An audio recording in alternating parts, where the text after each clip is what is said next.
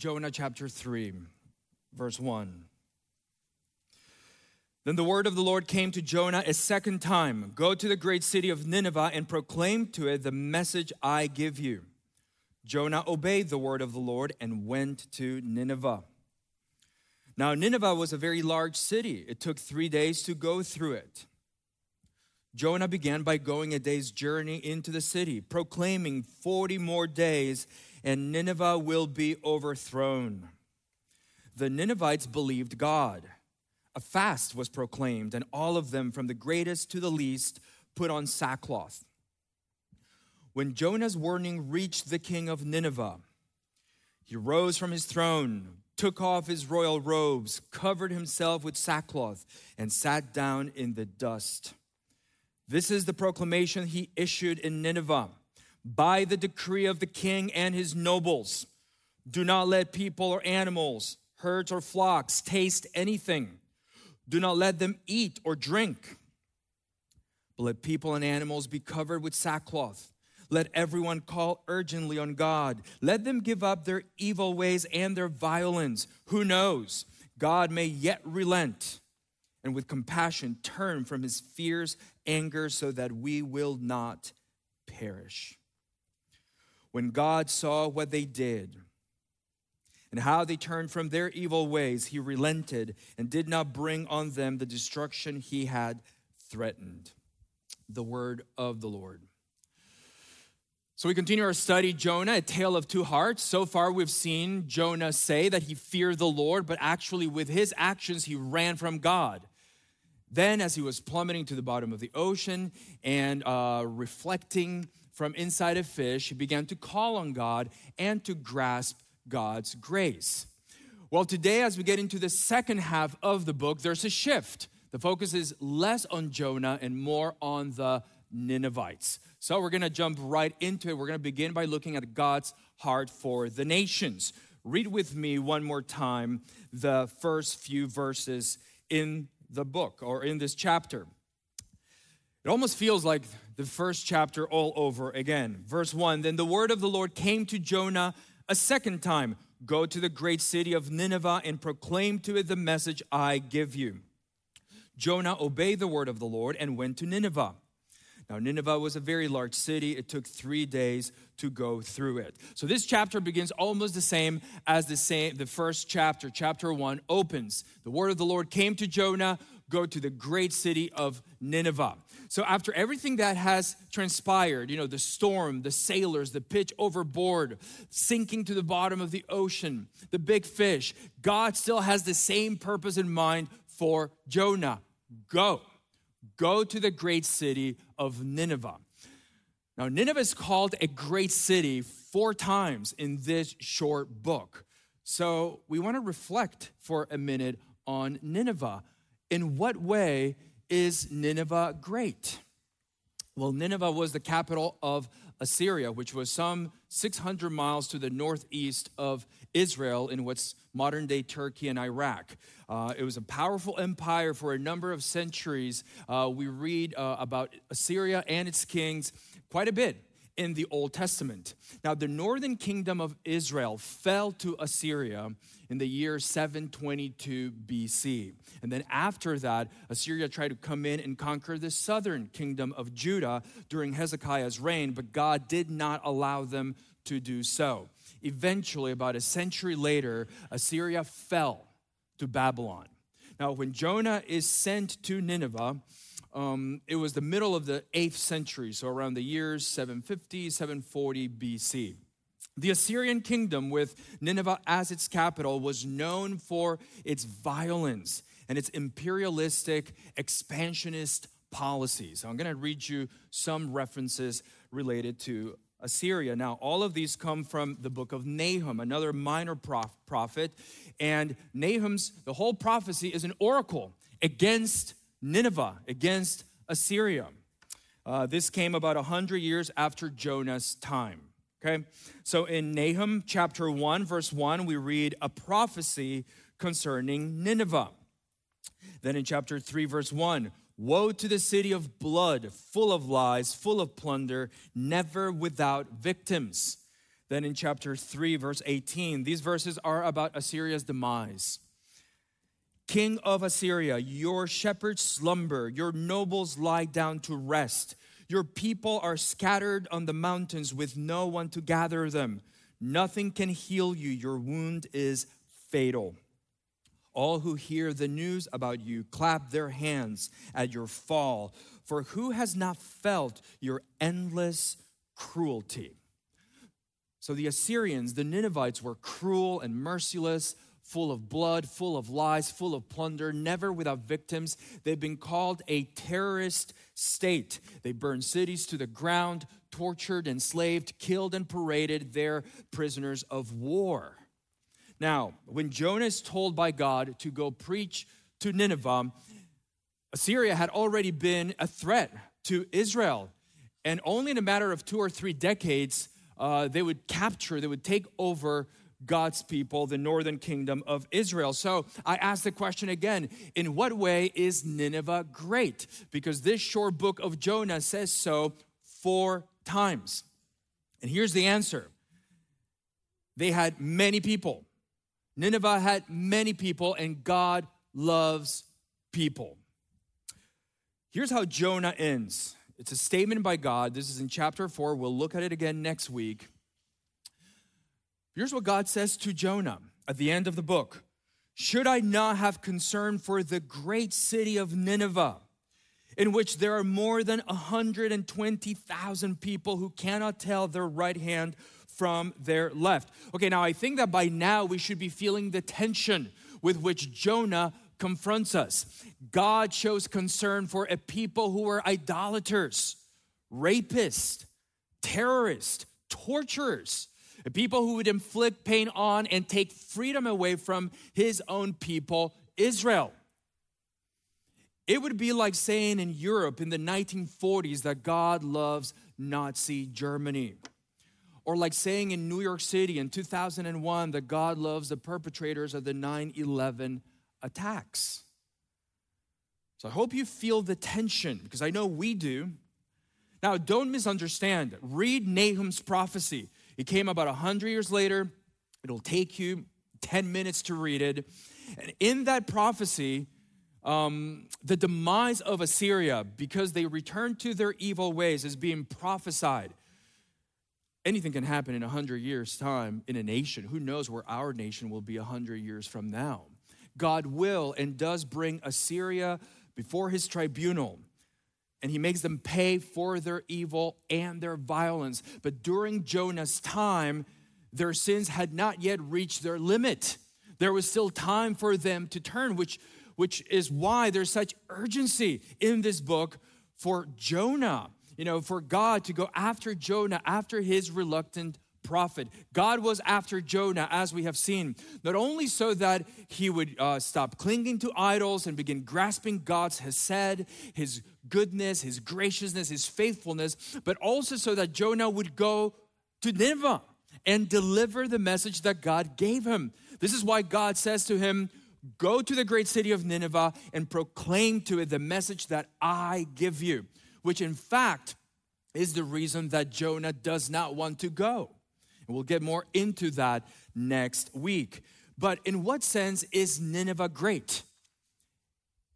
In the same sense that Novi is great, and New York City is great, and the Democratic Party is great, and the Republican Party is great, and U of M is great. Don't feel left out, Spartans. They're full of people, wicked, selfish, twisted, petty, judgy, proud, hateful, confused people. And God loves people. God loves people. Now, in 1 Timothy, scriptures teach that the sins of some are obvious, reaching the place of judgment ahead of them. The sins of others trail behind them. Did you know this concept? Let me give you an example. God did not allow his people Israel to go into the land of Canaan against the Canaanites until the Canaanite sins had reached their limit. Some nations and some individuals reach the limit of their sins, of their wrongdoing, faster than others. Now, make no mistake, there are no worse sinners than others. Sometimes we think some people are worse sinners than others. No, there is no such thing. But there are faster sinners. Did you know that?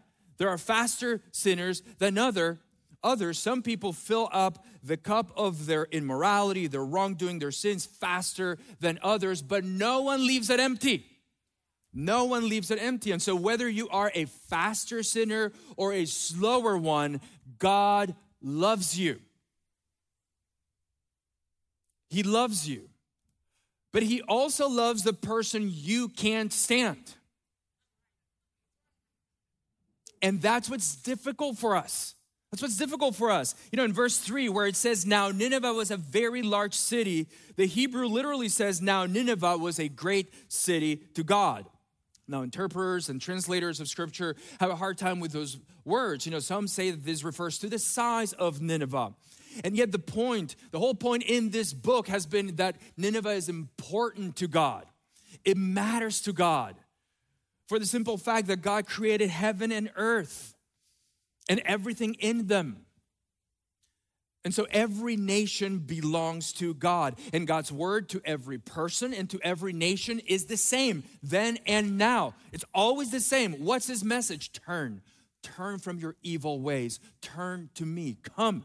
That's always his message. Israel was to be a light to the nations, a task at which they failed more than they succeeded.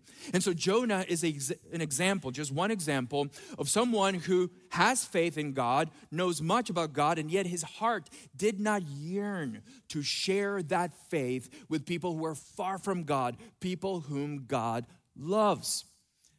When Jesus, at the end of Matthew's gospel, gives his disciples the Great Commission, and he says to them, go into all nations.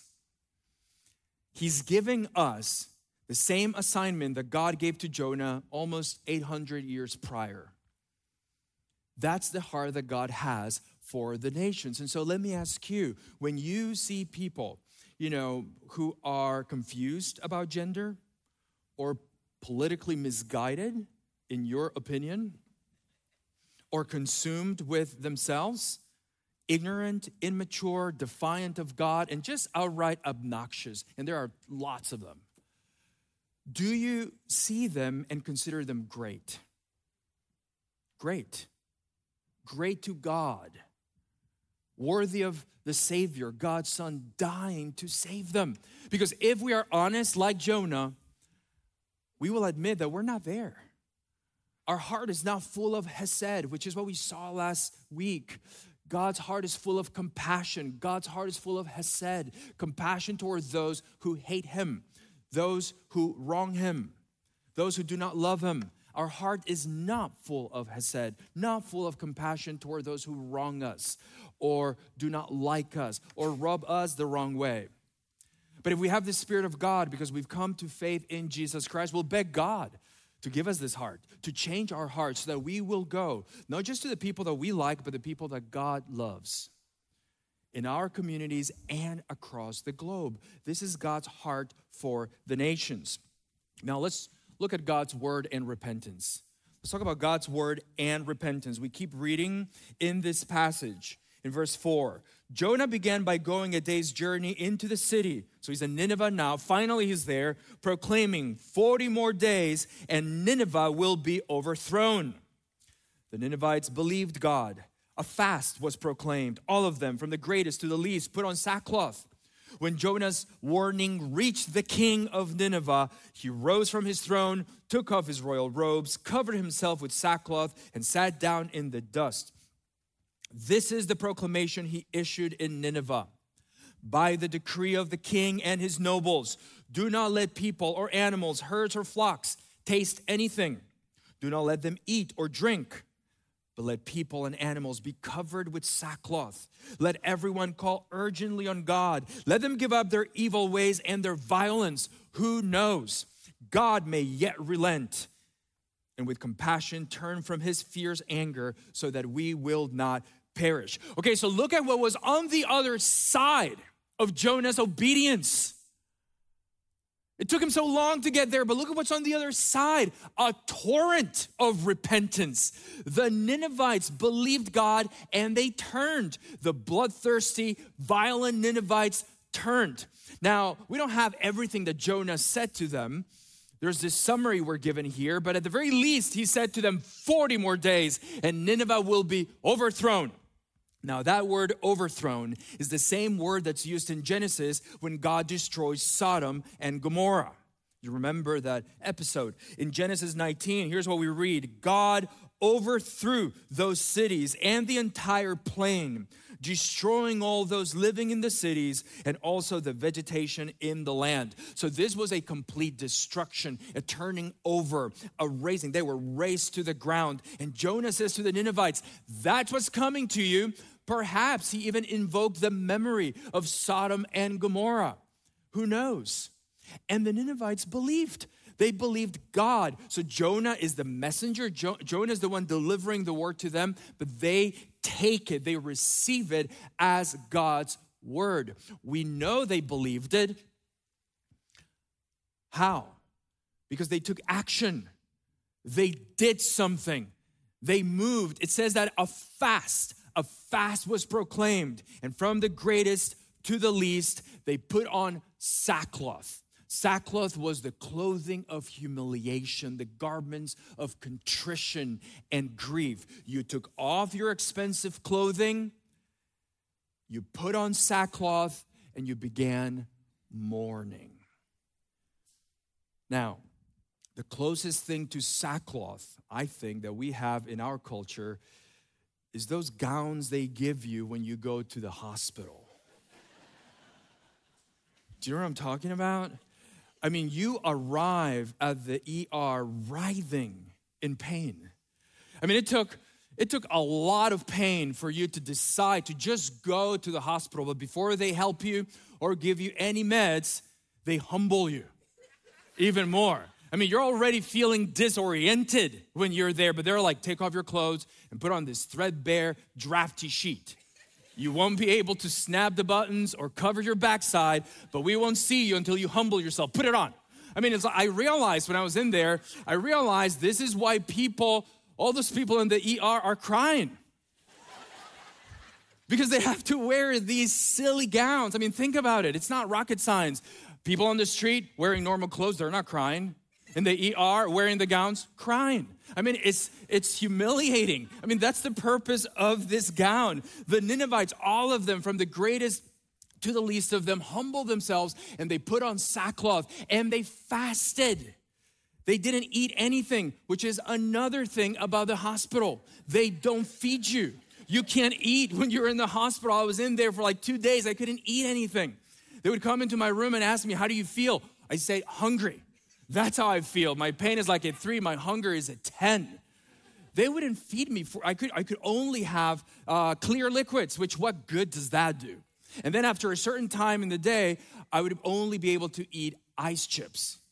Ice chips. My youngest daughter came in and realized that that's all they were giving me, that all I could eat was ice chips. She looked into that little styrofoam cup that had the ice chips and she said, such a sad snack.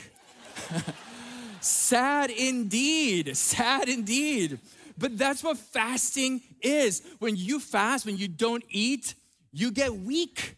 You get really, really weak, really fast. I think that's why it's called a fast. I don't know. Because really fast, I don't know if a faster or better way for us to be taken off our usual course of life. I mean, think about this. We're going 100 miles an hour. We got our agenda. We got what's important to us. We got our own sins that we've clung to, all of these things. And then you fast. You say, you know what? I'm going to go without food. And it slows you down. It just begins to do that, to slow us down. And we begin to reflect on what's happening with our lives. When you put distance between yourself and food, what you're saying is, I'm about to become very weak. And in that weakness, I'm making room for God to address me, to summon me. Do you fast? do you allow God to summon you? Not just like, yeah, God and I are tight. No. Do you allow the king of the universe, the creator of the universe, to summon you by name, to address you? Fasting is one of the greatest gifts he's given us for us to be able to begin listening to him. And so the Ninevites humbled themselves. We saw last week Jonah humbled himself, right? He was humbled. Now we see the Ninevites are humbling themselves through putting on sackcloth and fasting, all because of what? The word of God came to them with power. Look at verse 6. When Jonah's warning, that's the word of God, reached the king of Nineveh, he rose from his throne, took off his royal robes, covered himself with sackcloth, and sat down in the dust. So the power of God's word conquers the power of the king of Nineveh. That journey toward that humility is shown in that verse by a series of actions of humiliation. First, he rises from his throne. So he leaves his seat of power. Then he takes off his robe. So he dispossesses himself of his royal garb. Then he puts on sackcloth, the clothing of contrition, of brokenness. And then he sits in the dust, in the ashes, and he begins mourning.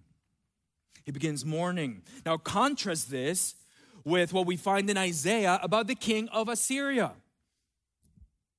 Here's what God says in Isaiah.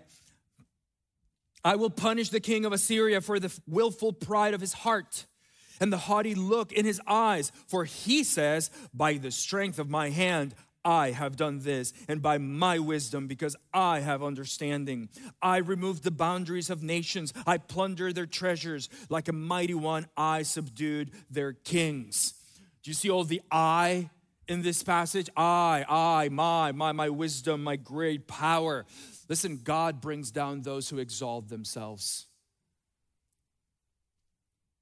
It may take longer than we would like him to do it, but he always does it.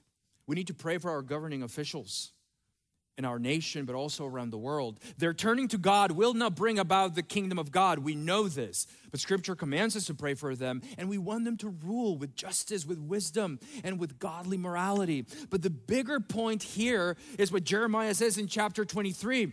Is not my word like fire, declares the Lord, and like a hammer that breaks the rock to pieces. God's word is like a fire. It burns through the dross of our pride and unbelief, our doubt and confusion, our anger and hurt. God's word is so powerful. Then we read in verse 7, this is the proclamation he, the king, issued in Nineveh by the decree of the king and his nobles. Do not let people or animals, herds or flocks taste anything. Do not let them eat or drink. But the people and animals be covered with sackcloth. Let everyone call urgently on God. Let them give up their evil ways and their violence. Who knows? God may yet relent and with compassion turn from his fierce anger so that we will not perish.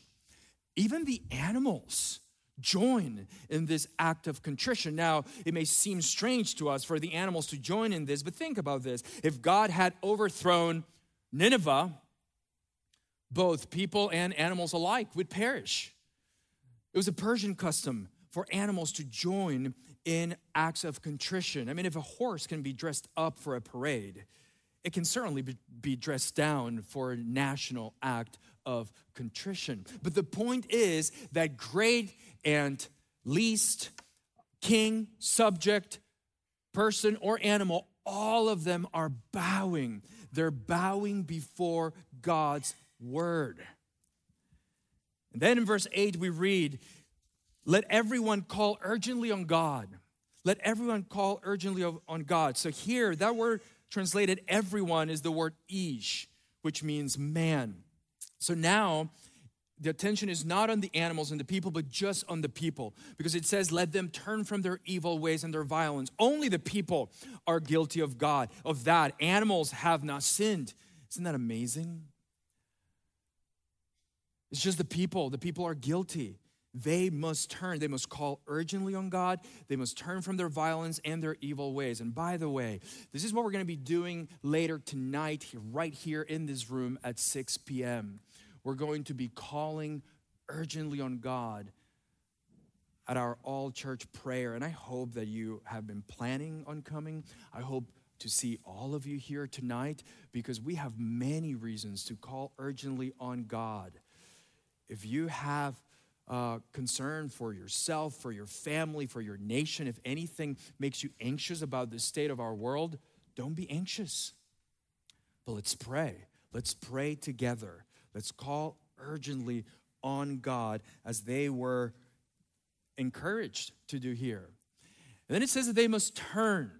That word turn becomes a key word in the last 3 verses of this passage. The thought is that if Nineveh, as Nineveh turns from their evil ways, from their violence, God will turn from bringing about the disaster that he had threatened. Now, why would God threaten disaster?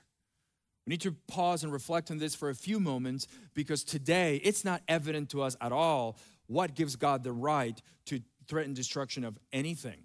Now, we know that our actions have natural consequences. Our actions have natural consequences. Everyone knows this. If you dig a hole, you might fall into it. If you have poor eating habits, you will likely develop all kinds of illnesses. But the same applies to morality. If someone is a cheater, they're going to be cheated on. Now, secular people and people from other religions employ the concept of karma, right? To describe the relationship, the correspondence between our actions and the consequences that come to us. All kinds of books and movies tease out this concept, right? The thinking is that the universe balances everything out, doling out rewards and punishments for our good or bad deeds. It's an impersonal system, but it's grappling to believe in justice, right? How do we know there's justice in the world? Well, karma. Now, biblically speaking, actions have consequences. Our actions have consequences, but it's a personal system. It's because there's a God. There's a creator God, and that's how he designed the world, with consequences for our actions, and everyone is accountable to him. But the correspondence between our actions and our consequences, it's not one-to-one if you only look at a slice in time. If you only look at a slice in time, there are good things that happen to bad people and bad things that happen to good people. And the word good there is relative. It's a relative term because we know that Jesus said that only God is good. But if you only see a slice in time, this is where people often get tripped up because they're like, well, where's the justice in this world? Look at those people, how well they're doing, and they're horrible. Look how corrupt these people are, and look how rich they are, how great life goes for them. Yeah, that's because we're only looking at a slice in time. If instead of just looking at a slice in time, we look at the totality of time and the totality of a person's life, God brings everyone before his tribunal, before his throne, to give an account for what they have done, and he gives to everyone according to how and what they have done. In other words, there's a day of reckoning coming for everyone. And the bad news is that no one has a clean record. No one does. And so in the case of Nineveh, that day of reckoning had arrived. God said, your record, Nineveh, is horrendous. But if you turn from your evil ways, I will turn from my fierce anger and not destroy you. And so the Ninevites turned, and God did not destroy them. God did not have to overthrow them physically because his word overthrew them in spirit. God did not have to crush them because his word did the crushing. And so we read in verse 10, when God saw what they did and how they turned from their evil ways, he relented and did not bring on them the destruction he had threatened. So, I want to leave you with 3 thoughts. First, repentance means turning. Repentance means turning. Every time we hear God's word, we should turn. We should change. The Ninevites heard God's word, received his warning, and they changed. I mean, look at what happened. It's incredible the kind of change that took place. Now, all change is incremental. All change is incremental. Change is very much like fruit. Fruit does not grow overnight. No, it grows in steps, hundreds of them, thousands of steps actually. And then finally, you have the shiny fruit ready to be plucked and eaten. All change is incremental, but every time that we hear God's word, it should adjust us. It should adjust something in us. And nagging doubt should be replaced with solid truth, where you're not just spinning and spinning and spinning forever. You're like, no, I know that this is true. Bitterness gives way to forgiveness.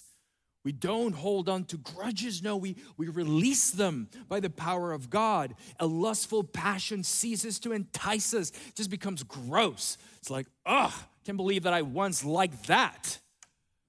We make more generous decisions. We speak less because we consider others more important, or we speak more because we consider others more important. We're more full of joy, more full of peace. Our trust grows, right? On and on. God's word should always adjust us. That's what repentance is. It's not a bad word. But if we hear the word of God and nothing changes in us, then we haven't believed it. So whether it's in our thinking or feeling or willing or doing, we know we've believed God's living and active word because it is crushing our pride and growing our trust in our Father in heaven. Repentance means turning. Also, people can only believe the gospel when we deliver it. People can only believe the gospel when we deliver it. I mean, look at what those 8 words out of Jonah's mouth produced. We know he said more, but those 8 words here, 5 in Hebrew, that's all he gave them, the scoundrel, in Hebrew, 5 words. They stand there as a contrast to the 129 words that we read following that. From the decrees of the king and the actions of the king, humbling himself and the people and the animals. I mean, down everyone, from the greatest to the least, humbling themselves before God. Look at what happened. That's the power of God's word. It's like a fire. It's like a hammer that breaks the rock to pieces. And I know that when we look around our culture, we see a lot of rock. Oh yes, I know we see a lot of rock. We see rock everywhere, in business, in education, in the arts, in politics, in technology, in the media. We see rock everywhere and we think, there's no way they're turning to God. They're hard as a rock. And so what we do is we get on our boats, headed for Tarshish, take a nap, until the next storm comes along and we get distracted with that. And God's word never gets to Nineveh. Church, people can only believe the gospel when we deliver it. Do you believe this? Do you know this to be true? How did the gospel come to you? How did it come to me? People delivered it to me. It's the only way that people can believe the gospel. It's none of our business to worry about the rock. It's none of our business because we're not the hammer. God's word does the crushing. It's between God and those he has made. He is the hammer. They are the rock. He is the hammer. He does the breaking. We just deliver it. That's all we do. We just deliver it. So what's your Nineveh? Who's your Nineveh? And are you going? Are you going? Is the Lord putting someone on your heart, even right now, for you to go to and bring them God's word? People can only believe the gospel when we deliver it. And finally, Jesus faced destruction so that we could be spared. Jesus faced destruction so that we could be spared. In the Gospel of Matthew, at one point, Jesus This is in chapter 12. Jesus is talking to a crowd of people who are not moved by his words. They're not believing him. In fact, they ask for a sign of his power. But here's what Jesus says to them. A wicked and adulterous generation asks for a sign, but none will be given it except the sign of the prophet Jonah. For as Jonah was 3 days and 3 nights in the belly of a huge fish, so the Son of Man will be 3 days and 3 nights in the heart of the earth. The men of Nineveh will stand up at the judgment with this generation and condemn it, for they repented at the preaching of Jonah, and now something greater than Jonah is here. Do you see what Jesus is saying? He's saying the people of Jonah's day were wicked. The people of Jesus' day were wicked. He calls them a wicked and adulterous generation. God sent Jonah to the Ninevites. God sent Jesus to the people of his day. The people of Jonah's day repented at the preaching of Jonah, and we saw how little he taught them. People of Jesus' day were taught by him, and we know how completely and excellently Jesus taught them and with what heart he loved them, and yet they did not repent. And so, on Judgment Day, says Jesus, the people of Nineveh will rise and condemn you, he says. They're going to say to you, you had so much light, and you refused to see. You had so much truth, and you refused to listen. Jonah spent 3 days in the belly of a fish. Jesus spent 3 days in the heart of the earth, dead, bearing the wrath of God. The condemnation that should have come to us came on him. And so the bad news for us is that no one has a clean record. The day of reckoning will come, and everyone stands condemned. And everyone will give an account to God.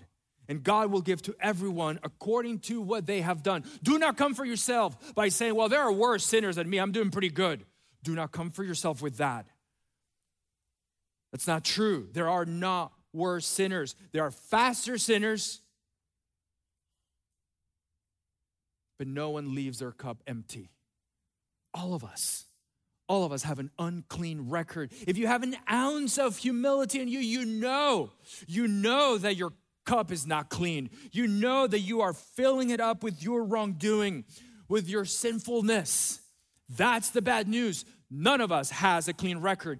The good news, Jesus had a clean record.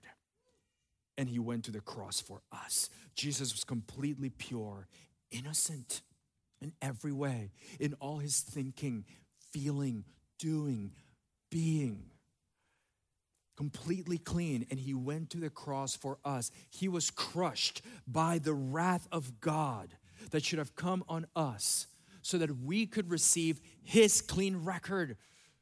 Do you hear this? This is incredible. This is that sweet exchange that happens at the cross. Jesus receives our unclean record. We receive his clean record. He faced the wrath of God so that we could receive God's embrace, God's love, God's fellowship forever. Have you turned to him? Have you turned to him? If not, today you can. Have you run to Jesus for refuge? You know that you have turned to him in faith, in trust, when your heart for the Ninevites in your life resembles the merciful heart of our God. And we are going. Let's pray. Father, we love you.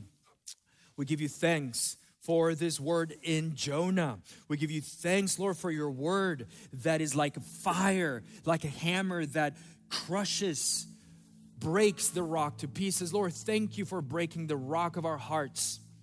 Father, I pray that you would help us live in touch with our own sinfulness so that we would praise you and celebrate the fact that you have broken through that sinfulness and given us eyes to see the Savior and to treasure him, to love him. Father, we pray.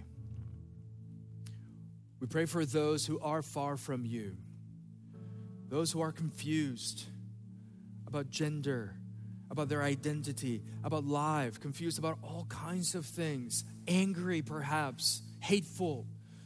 Lord, you love them. You want your word to reach them. We want the gospel of Jesus Christ to reach them. And so we pray, Lord, for your salvation of them. We love you, oh God. We trust you. You are our God and King. We thank you for your heart of Hesed for all the nations, for every tribe, people, nation, and tongue. Help us go to them. Help us go to them right here in our neighborhoods. In Christ's name we pray. Amen.